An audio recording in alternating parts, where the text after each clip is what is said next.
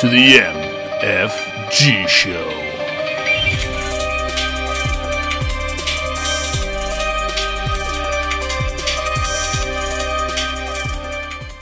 What's up, everybody? Welcome to the MFG Show. It has been a minute since we've gotten a chance to do one of these. I figured what better time than now to come back. Some people say, oh, Goldie, we were wondering where you at. Wonder if you were coming back after the first of the year. No, I'm not waiting till the first of the year. I can't do that.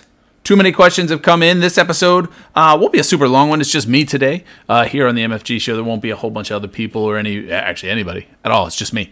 And I'm back just because I want to address a couple of different things that I think would be fun to talk about. And that starts with, a lot of people have seen on social media, both The Lush and I have started our own kind of brand with We Are Unbreakable. That's the letter R, not the word. And wondering a lot of questions. I've had questions around, kind of, hey, why? What are you guys doing with this? Like, what's the deal? Why did it start? And two, where can I find stuff? Right? So I'm going to lay some of that out for you guys today, talk a little bit about what the deal is behind We Are Unbreakable, and kind of shed some light on just kind of what life has been for me up until this point. The Lush is not here to talk about her stuff, so I'm not going to talk out of school behind her back about that, so I won't do that here today. We'll have another episode at some point where the two of us will kind of get into what the genesis behind that unbreakable mantra, right, is for us. What else I'll talk about today is, like I said, giving people a little insight as to who I actually am. Why, how did I become this magnificent beast that you all are listening to, who's pleasuring your eardrums? And what life has been like for me as I've grown and what I've learned. A lot of failures along the way, into what I would consider to be an incredibly successful life. Are we filthy rich? Absolutely not. Do we have everything we've ever wanted? Absolutely not. But what we do have is really, truly an unbreakable relationship that has continued to soar over the last 18 months without question. And a lot of that is due to the fact that, the trials and tribulations we had to go through when we were younger, the things we had to learn. And if I can just pass some of that stuff along to, anybody that's younger or hell, anybody that's older that's still trying to figure it all out, right? We're firm believers here in this household that it's never too late. You can always do whatever you want. And then the second thing I really want to cover today is really around my journey on 75 Hard and where that's going. I am currently on day 52 of 75 Days Hard, and we'll get into kind of what that is, how it came about and whatnot, and why in the hell I decided to do this. Especially, number one question, Goldie, what the hell are you doing 75 Days Hard right at the holiday time? And we'll kind of get into that, and hopefully it'll shed some light on that based on, like I said, what is happening previous to all of this and how life has gone for me. So for those of you that don't know, and what's funny is actually there are some people that don't know. My first name is actually Steve. Goldie's a nickname I was given a long time ago from some dear friends that I used to work with, and it just kind of stuck. One of those weird things, but we'll get to that. If I go back to kind of the beginning, right? I was living as an individual sperm in my dad's balls. I'm kidding. I'm not going that far back. I'm not even gonna go as far back as when that doctor smacked me on the ass. Inappropriate, bro. New into this world. Don't need to be beaten around. Anyway, I had a great childhood. I grew up in I guess you would call it like middle class or like lower middle class as I grew up. We weren't poor, but we didn't have, all the luxuries or any of those things. Everything we got was just kind of very basic. But what I would tell you is that it wasn't, I don't mean that in a negative connotation. My parents, who are still together, still happily married, coming up on, oh my gosh, I got to try and do the math. So let's see, coming up on 47 years, I think. Wow, amazing, spectacular. And if you're out there clapping, by all means, keep clapping. I love them to death. They're the best parents in the world. I had an excellent childhood. I really did. I'm in no way, shape, or form going to talk about, oh my God, we're so poor. We didn't have anything. We didn't know when the lights were going to get turned on. We had fucking awesome Christmases. We had great times growing up. Like I said, everything was real basic. Like we got a Nintendo, and it was a huge expenditure for my family. We didn't have all of the new video game consoles every time they came out. We didn't have any of the new toys a lot of times. We always had toys, and we had a ton of toys. We had everything we needed. I grew up with two younger brothers. We had each other that we beat the hell out of each other on a regular basis. All we wanted to do, I think, from the time we were probably from 6 years old on up, was probably be professional wrestlers because we pretty much destroyed every popcorn tin. You know, those holiday popcorn tins? We used to use the tops of those as steel chairs. I'm using air quotes here, but... we beat the hell out of each other. I believe, when my mom brought home her very first laptop from work, those things that weighed like 60 pounds, I caught one of those to the face one time as we were having a hardcore match or whatever you want to call it. All in all, what I'm laying out for you, great childhood. And as life went on, as we grew up, as my parents did better, they moved from, just that solid middle class to doing better for them. And it was great. We had a great childhood. And I followed I followed the blueprint that we all heard, that my generation all heard, is you went to high school, and then once you graduated high school, then you went to college, you got a degree, and you got a job. I was under the assumption all along my entire life that up until that point that was what I was doing. And at that time, you have to remember, now this is also pre 9/11. This is back for some of you youngsters listening. Yes, this is, I am a graduate of the 90s, and some of you that are older, you're going to laugh at me for saying that. But fact of the matter is, I graduated in the 90s. Everything was great. Peacetime was rampant. Everybody was doing well. The economy was flying. Like everything was great. So in my mind, based on everything that had been said, there were things like community college seemed beneath me at that time.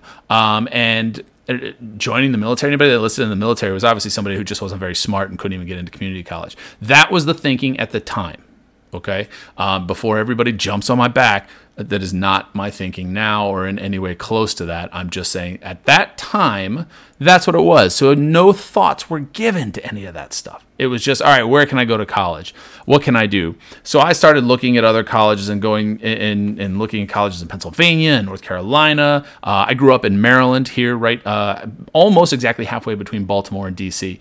So I had a ton of options open to me that I was going through. What my parents did is they allowed me to have that dream. They allowed me to push forward in that dream. And even though it was going to really stretch them financially, I believe. Obviously, I've never had that full conversation with them, but I remember going to the college that I ultimately ended up going to on a visit day. And I went through an orientation and a visit day while my mom talked to the financial aid person. I remember coming out and her telling me that she had been sitting there crying, trying to figure out how she was going to afford this. And I was a douchebag 18-year-old kid. The right thing to have done was to console her and tell her, hey, look, let's just do community college. Let's just get it done while we figure out what we're going to do from there. That really would have been the right way to go. But I was 18. I'm the oldest. So there's, you oldest children out there, you felt it before, that whole feeling of entitlement, right? Like, hey, I'm the oldest. This is what I'm supposed to do. I'm supposed to set the example. I'm the man. This is what I'm going to do. Meanwhile, in the back of my brain, I never once had any idea what I really wanted to do. I thought I wanted to go into athletic training. And you know what? People say all the time, I did like the shadowing hours my senior year of high school and all that stuff. And I was like, it seems kind of cool, but kind of weird that I had to be at every sporting event. That's how smart I was, guys. I wanted to be an athletic trainer and couldn't figure out why I had to be at every sporting event. It was already off to a bang up start. I get to the school that I went to, and like I said, I went into it looking that was going to be my major. I was going to be an athletic trainer. It was going to be awesome. And when I got there, the first thing the head of the athletic training department told everybody that was an incoming freshman was, hey, look, get all your classes out of the way that you need to this year. Whatever extracurriculars you want to do, sports, any of that stuff, go for it. Do it. But at the end of your freshman year, you have no more life for that. It's all going to be here in the training room. You start with taping people and doing all this stuff for all the other sports. That sounded horrific to me because in my mind, again, as an 18-year-old boy who was there, quite frankly, on his parents' dime, that I know for a fact they were pulling from the government, that I just decided, it wasn't for me. I was there to have a good time, to be on my own, sow my wild oats, right? So that's what I did for an entire college year. My grades were vaguely okay coming out of that first semester. I came home for Christmas. I think I had a D and some C's, maybe an A. Not great. My parents kind of, hey, fix this or you're not going back there. And it's like, okay, no problem. And I decided right then and there, apparently, that I wasn't going to let them decide and tell me what to do when they were going to pull me home. So I doubled down on all of it and let the university tell me to get out. That's right. I went to college for 1 year, and at the end of that year was asked very kindly by the Towson University office, hey, man, looks like you had a great time while you were here. Please don't come back. So right then and there, I got the letter in the mail while I want to say my parents were away on a weekend trip. And I got that letter in the mail, and I was like, "There's no way I can hide this because they're going to ask where to go. Where am I going in August? And I can't go there." So I called them and I explained to my mom that I was a total failure, and I felt that way. I genuinely felt that way. Now, one of the reasons I felt that way was because, look, my like I said, my parents were awesome. They were super hardworking people, and in our family, work ethic has never been a question. Everyone has this tremendous, like my family, my parents, my brothers, my aunts, my uncles, my grandparents, my cousins, my nieces, nephews, all of them, tremendous work ethic. It's just inherent in us to work hard. A quick story is, and those that know me for a long time know this already, but, my dream was always to play baseball as long as possible. This is the sport I loved. I played since I was 4 growing up. And when my high school that I went to here in Maryland is kind of the gold standard. And I'm sorry for those of you that didn't go there. You know who I'm talking about. And yes, we are the gold standard. Rundle High School was the gold standard for baseball at that time.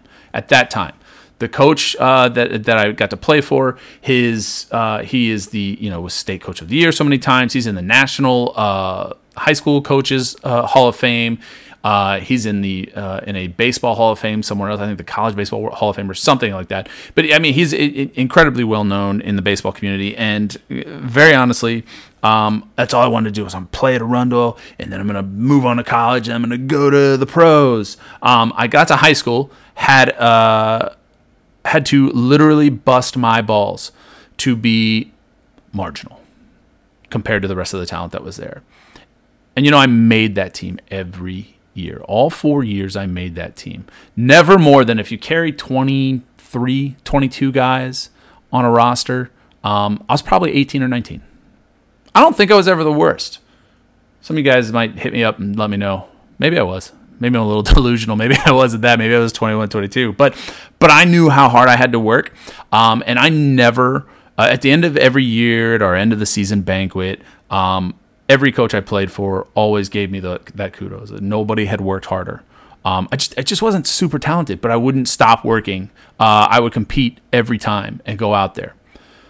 So fast forward to this summer and getting this letter, knowing full well that it was my own fault. But being 19 years old, I passed the buck. I passed the blame. I got pissed. Went down to some deep dark holes of just, this is awful. And from there, I ended up going to community college for a year, getting the best grades of my life, and then going on. And so I bounced back, right? Then I met a girl. There were other girls along the way, but then I met a girl who was a roommate of a friend of mine from high school who was there another summer, the summer between what would have been my sophomore year in college and junior year at college, and she thought I was cute. I can tell you, looking back on these things now, I didn't have a very high opinion of myself. My self-confidence level from the time I was probably 13, hitting that puberty level, and they all kind of take that dip, right? All guys take that dip at 13 and 14, whenever you hit puberty. Some of you still haven't at 20, whatever. But I never bounced back from that. I was a funny guy. I was smart, but I didn't work that hard at being smart. I didn't work that, quite frankly, in a family full of people that worked really hard and did awesome. I didn't have to work that hard to get decent grades, so I didn't work that hard. The hardest thing I ever worked at was at baseball. So everything outside of that didn't really become all that important to me to work that hard, hence the athletic training story. So I met a girl, and when a girl, it didn't matter, quite honestly, there was a lot of things that mattered about whether or not it was something I should pay attention to, look at like, oh, is this girl right for me? If somebody paid me attention, I was in. And she paid attention. She happened to be from out of town.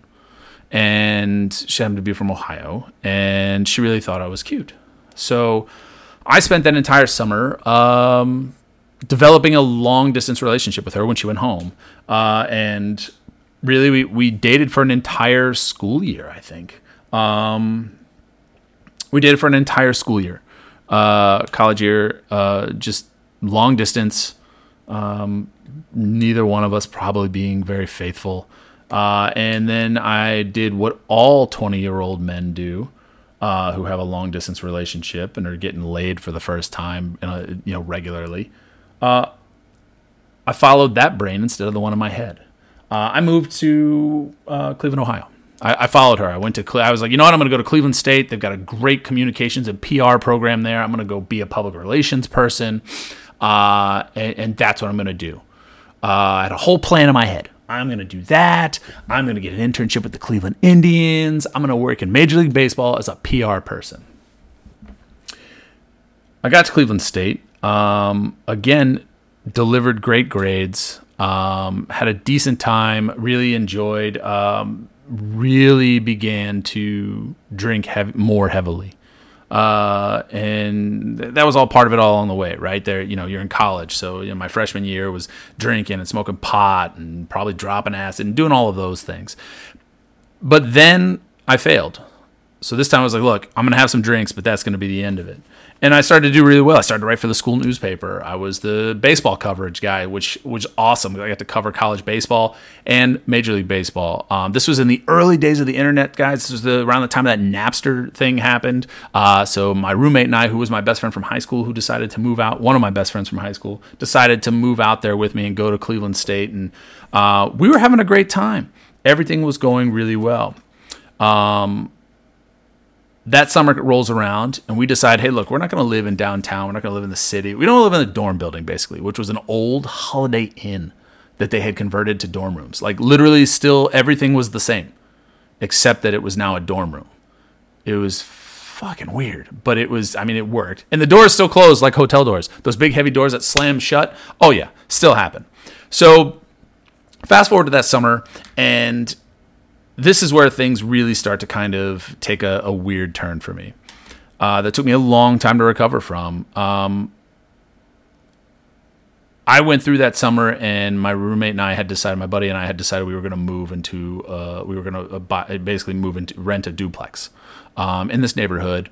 And we moved into that neighborhood, and I had uprooted my entire life. Now that I had moved there, this is what it was. I was all in, committed to this young lady, to living out there. We did a lot of great things. That summer, she had asked me one thing when I left from school. Just send me a card. At least one card over the summer that you're thinking about me. I said, no problem. Easy peasy. We talked all the time. We paged each other because that was a thing then. We didn't have cell phones. We just sent pages. What was it? The 831 for I love you and 911 for emergency and stuff like that. We did all those things. And I partied that whole summer. I had a great time that summer. But I never sent the card. Which came back to bite me in the ass 3 months after I moved my entire life to Cleveland, Ohio. I began shopping for an engagement ring. I was ready to go. I'm a hopeless romantic, guys. I'm like 22 at this point. Like, I'm a hopeless romantic. I've always thought marriage equates It comes from dating, right? If you're dating somebody, you're trying to date them so that you can marry them, or else like what the hell's the point, right? That's at least what I got from it. And as I did that, 3 months after I moved out there, she left me. She dumped me. Had fallen in love with some other guy at her dorm building at the school she was at, and it wrecked me. It absolutely wrecked me. And I went into a deep, deep, deep dark hole. This will be, I would go to, my buddy and I found all the places that had in the neighborhood that were there, all the neighborhood bars when they had specials on beers and wings. And one place that we went to, Panini's, had twice a week had dollar drafts and 50-cent wings. I'm sorry, dollar drafts, 10-cent wings. So you could get full and hammered on like $20. That is where I almost lived. I drank and ate chicken wings. I came home a couple of times. My mom noticed how skinny I was. It didn't matter. I was in such a deep, dark hole. I would have angry conversations with God at that time because I still kind of was religious in some way. And I would blame God for all these things. I just got more and more angry. And then I would drink more. And then I would eat less. And this was right about this time. As I'm approaching the summer, getting through the winter, and it's gray in Cleveland 9 months of the year. This is the first time that I genuinely started to have those first thoughts of nobody's gonna fucking miss me if I'm gone. Why am I here? I could just end it, and it literally would affect no one. Those are the thoughts I had. And obviously they didn't go that far down the road. I made a quick correction, got a really cool job, and just kind of just went through life. Ended up meeting another young lady a few months later, and we really hit it off, and we spent all of our time together. And quite honestly, 2 years later, I ended up marrying her. I'm not going to go through the whole boring details of everything. Everybody goes and has heard their stories about 9/11 and all that stuff. And that really bothered me because I wanted to help. I was a broken man when I met what was to be my first wife. I was a broken man, and she really was she was someone it was easy when she said, "Hey, let's do this." I just did it. And it turned into more of that as time went on. And, I'm not here to badmouth my ex-wife. We're friends now. She lives right down the road from me. Everything is good. But that relationship really had some very rocky points. Broke off. We got engaged. Broke off. I tried to break off that engagement a couple of times, normally through some sort of drunken stupor. Again, drinking relatively heavily and really getting into some bad spots. We got married, and a month after we were married, we found out we were pregnant. So we weren't even married that long. At this point, guys, we had been together maybe 2.5 years. We go through that process. My beautiful daughter is born. And guys, I know you hear it a million times, and I'm going to say it for the 1,000,001st time. I saw my daughter be born. I saw her face. I looked into those eyes. It was over. Everything changed. I genuinely don't remember much else from my life before her being born. She has been the apple of my eye for now almost 18 years. And the best thing that came out of my time there in Ohio. I lived there for 7 or 8 years. Our marriage was always kind of something that was rocky and whatever. We moved back here to Maryland shortly after my daughter was born to kind of just get into a better situation, fight through what was the beginning of a very deep recession. We got back here, and just a terrible string of luck with jobs. I worked for a company that went out of business overnight. Then did some construction for a while. Obviously knew that is not what I wanted to do, but I did it because I needed to support my family. Then worked for another job where I made some terrible mistakes. All in all, a lot of things went just further and further down. Those times we talk about, peaks and valleys in life. I went through about a 7 to 8 year period where there were no peaks, at least not from what I could see at that time. continual valleys, and the valley just kept going. And it just kept getting worse and worse and worse. Flash forward, and I am 33 years old, I assume at that point. Yeah, 33. 33 years old. I realized that this marriage is in a bad spot. We're pretty much roommates with a kid. And there were a lot of things that I knew were my fault. There were a lot of things. I had stopped drinking for, I think, 3 years at that point because she believed I was an alcoholic. And probably during that period, I showed signs of alcoholism. I don't think I am or was an alcoholic, but I do think that I showed signs of it, and I drank excessively. I don't disagree with what that assessment was. And during that time, I made the decision that it was during that time of clarity with everything that was going on. I decided that it was time to end our marriage. I told her that.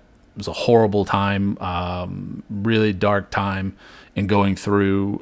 Normally in those situations, I would always drink myself out of those. And this time I didn't. I didn't have that crutch, so I faced it, as you should as a human, to deal with those things. I told my daughter while she sat there what was going to happen and watched her meltdown.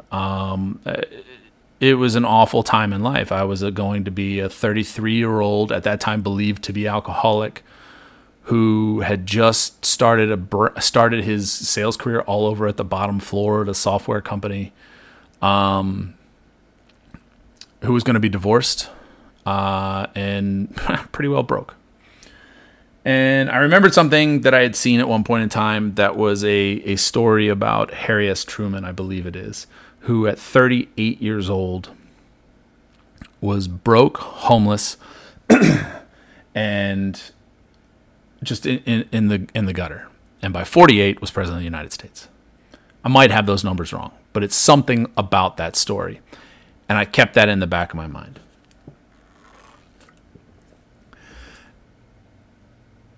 I met the love of my life when I was 7 years old. 7 years old. In elementary school, I met the love of my life. And we went dated as much as you can through elementary school, and then, dated as much as we could in middle school, which was kind of a little bit. And then we went to 10th grade homecoming together, and we didn't talk again for 16 years. 16 years to the day. Well, not really to the day, to the month. We began dating. We were both leaving marriages that were unhealthy, marriages that were not working for either of us. We had kids, so we navigated that whole scenario. I'll spare you some of the details as I go through this because you've been listening to me ramble for 27 minutes at this point, I think. It was a hard road for the first 5 years that we were together.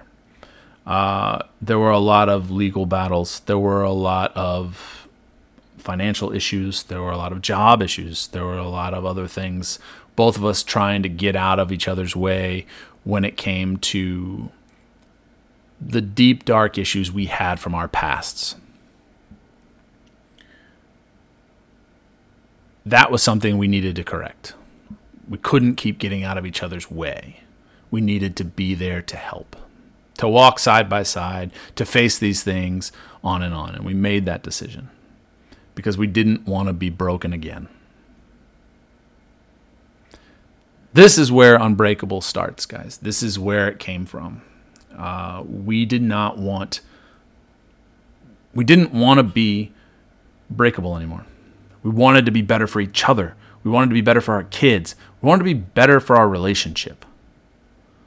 So we did a lot of things. We have lost friends. We have we've lost money. We've lost all kinds of things. We've had ups and downs with different family members. Some family members, I have family members on my wife's side I've never talked to, and she has some on my side she's never even spoken to. And part of that is just because everybody has their own opinion on what they see from the outside. They knew what our situations, our backgrounds were coming in, and that's all they knew. What everybody knows. But instead of asking questions and digging in deeper, they just made their assumptions and rolled on with that. And guess what? I'm here to tell you, 9, almost 10 years later, I don't give a shit. If somebody doesn't have the energy or the wherewithal to ask more questions before just assuming, or to get the actual answers, no matter where it's from. I'm not saying I have all the answers, but in my situation, I fucking do. I have all the answers. I am the answers. But when people don't come and ask and don't talk to you about it and try to dig deeper to understand, I don't give a shit about their assumptions. And that's something that we both had to learn. We both had to learn to let go of our past relationships that had beaten us down, that had been, between controlling and mental abuse and physical abuse and drinking and smoking and drugs and all those. We had to get past all those things that we would use as a crutch or would have as an anchor pulling us down. We did that. We've done that. So I go back to the beginning when I said that are we the richest people in the world? No. Are we making more mistakes? Yeah, hell yeah, we make mistakes. But what we're not is poor in our relationship. Our relationship is fantastic. Our relationship is as good as anybody's could be in my mind. I believe in her mind too. But in my mind, I believe that. That is why we are unbreakable. And that is why when we decided, look, we're ready to go to the next level. We've stabilized a lot of things in our lives over the last 3 years. It's taken a lot. We've climbed out of a deep, deep hole, including, 3 years ago. I can picture it on the day, September 26th, 3 years ago. So this is 2021, so it was 2018. Was the last time that I thought that I should kill myself.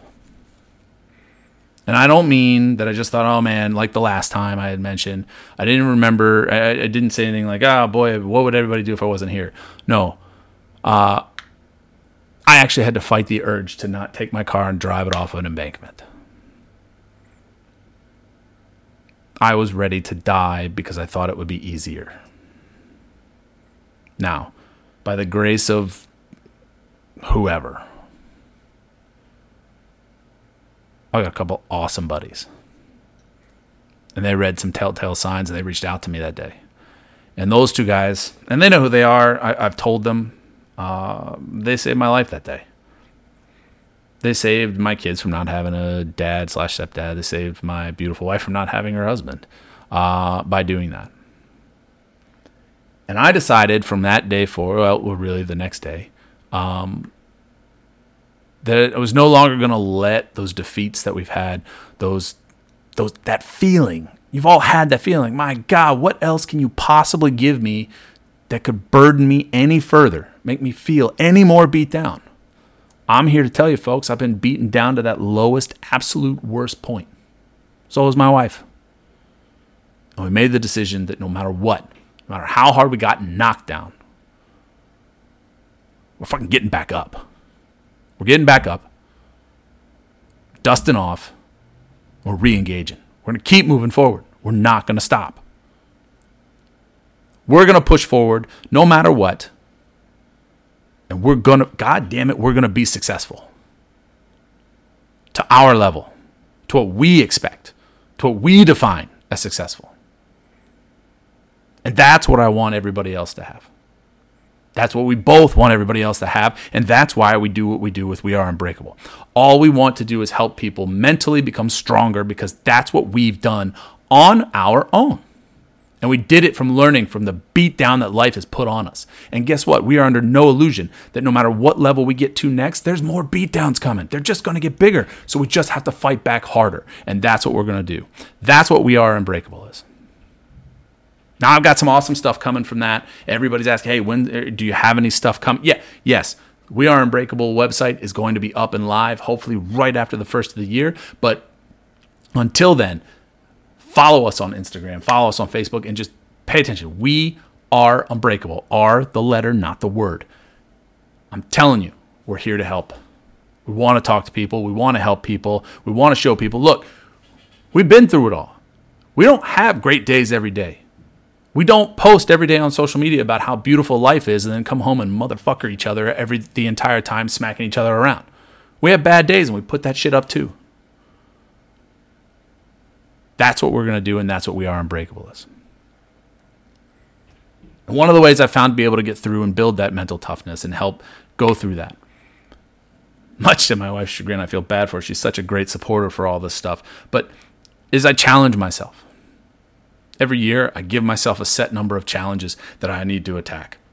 Whether they're mental challenges, whether they're physical challenges, whether they're endurance challenges. Most of them over the last 2 years have been endurance challenges.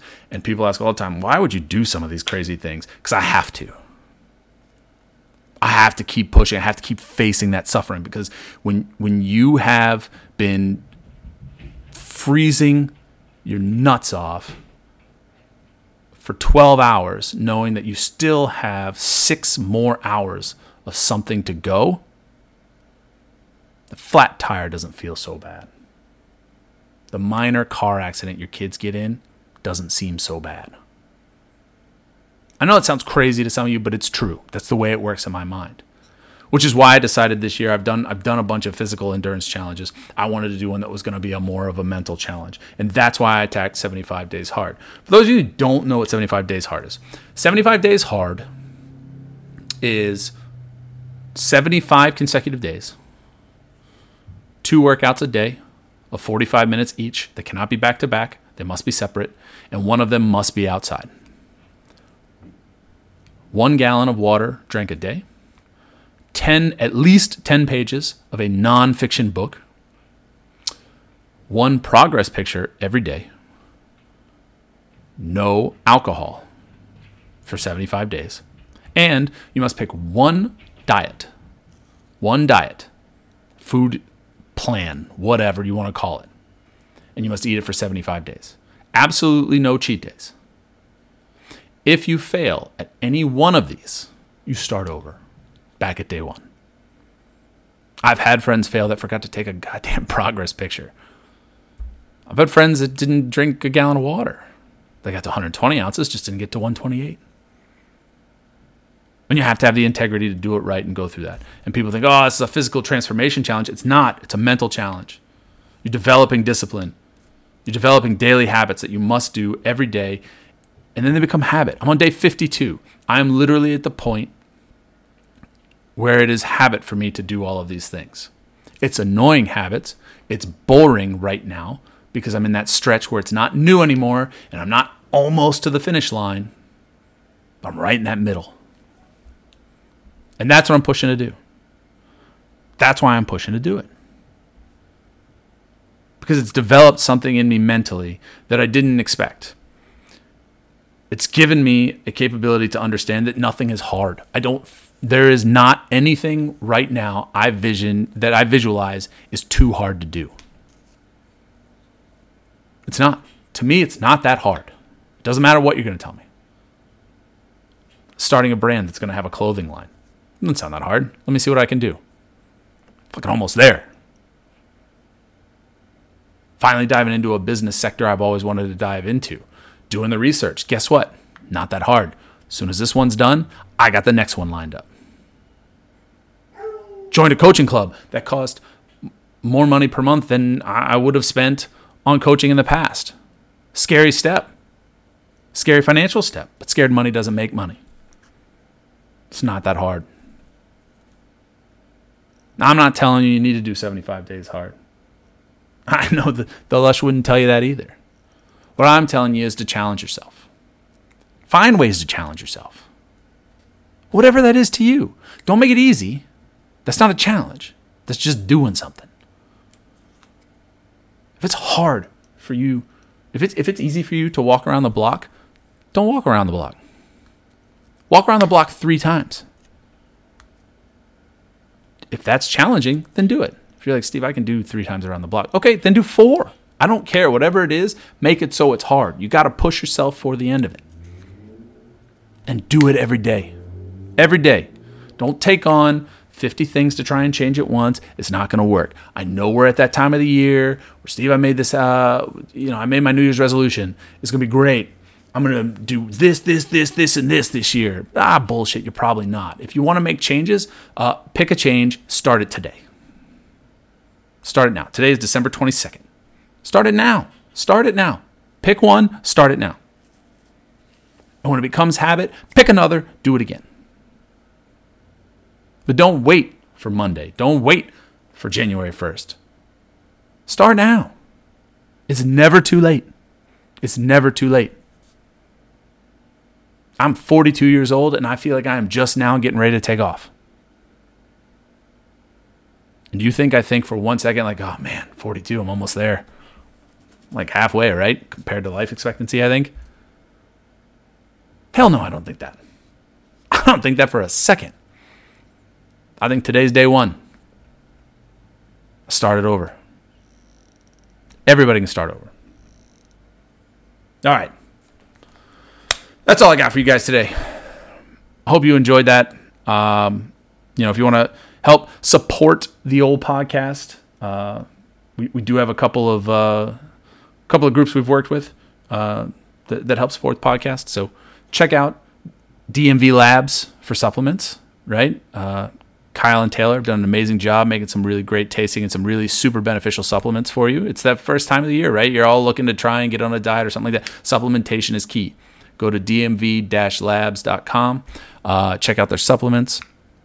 Use code Goldie Playground, all one word. If you use that, you'll get a discount on what you're doing. I'll also have in the show notes for this will also be the link you can use if you prefer to do it that way. And then, of course, my favorite as I sip on it right now, Vader coffee. Oh, God love them. I'm not kidding, folks. It really is the best coffee I've ever had. Delush agrees. She loves it. And Vader coffee is freaking fantastic. They air roast their coffee, which is only done by like 1% of all coffee roasters in the world. So it lowers the acidity. That indigestion that you get, that deep burn you may get from a couple cups of coffee or whatever it is, it's non-existent. It's non-existent. If you don't get that and you just love great tasting coffee, I'm telling you guys, the stuff is the shit. It's so good. Go to invadercoffee.com. Code word Goldie's Playground. Get you a discount as well. Anyway, the other ways you can support, hey, leave a comment, write a review, rate this podcast on whatever it is that you're listening to it on, whether it's Podbean, whether it's iTunes, whether it's Spotify, whether it's Amazon Music, whether it's Google Play. I don't give a shit. Leave a review, like it, subscribe, do those things, help us out. Have a great day, everybody. I hope you have a great Merry Christmas as it's coming up. I hope that hope this was helpful a little bit. And either way, I hope you also go out and do some silly shit this week and have a good time. Have a good night, everybody.